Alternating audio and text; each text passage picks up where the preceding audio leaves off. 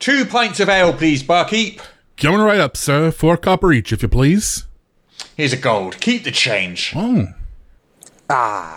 It's good to be relaxing in a warm tavern after that epic battle with the nine-eyed Sparrow of Despair. Man, his minions! So many minions. Yep. Good treasure hoard, though. Nothing better than killing something and taking its stuff, right? Too right! You know, I once considered being a farmhand. Do you know what they get paid? Farmhands? No, 1,000 gold a week? You're so out of touch with the modern economy. Well, it must be at least 100 a day. I mean, I picked up 250 gold just from that rat seller last month. Not even close, my friend.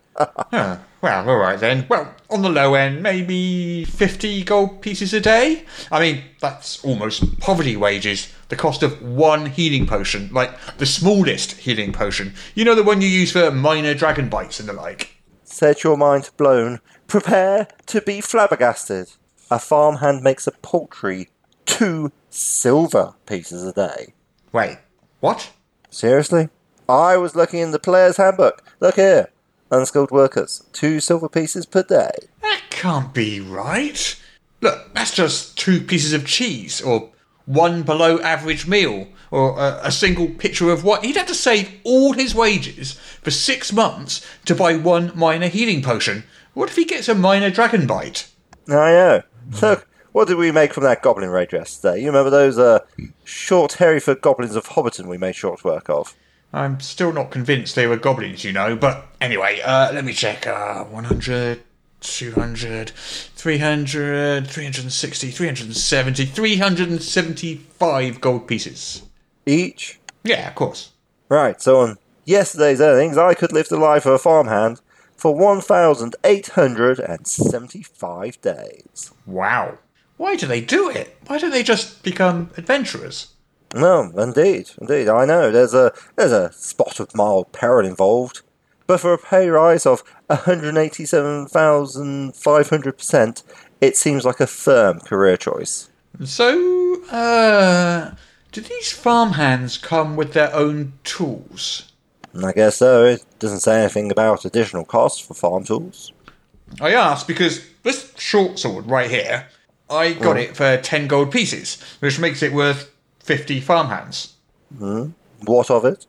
Well, on a value for money basis, taking 50 brawny, scythe-wielding farmhands into the kobold warren of sneaking sneakiness sounds a much better proposition than 1 measly short sword. I see what you mean, yes. Maybe we've been going about this all wrong. I'm thinking 0-hour contracts, minimum wage. How much do you have on you right now? Well, it's been a lean month. I bought myself a new suit of plate armour for the cost of 7,500 farmhands. They threw in a free longsword worth 75 farmhands. Sweet deal, eh? Nice. So, how much does that leave you? Oh, that puts me down to about 9,000 gold pieces, which, as you know, for a 6th level fighter like me, is a little under par. Certainly in 3E rules, 9,000 gold is expected worth of a 5th level character. I'm not sure what the current exchange rate is. Well, no matter. That's 45,000 farmhands. Now, what's the population of this town? Let's see. Boggleswood, medieval city about the size of London. Let me check. Yes, about 45,000 people. So you can basically hire every person in this entire city?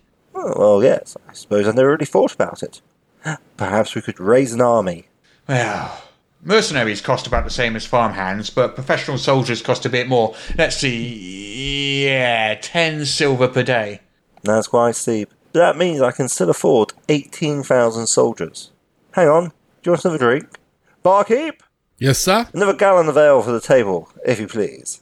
Coming right up, sir. It'll be 1 farmhand, please. I only have gold on me. Here's a gold. Keep the change. That's mighty generous of you, sir. Now I can afford that extension to the stables I have always dreamed of. So, what's this lightsaber worth?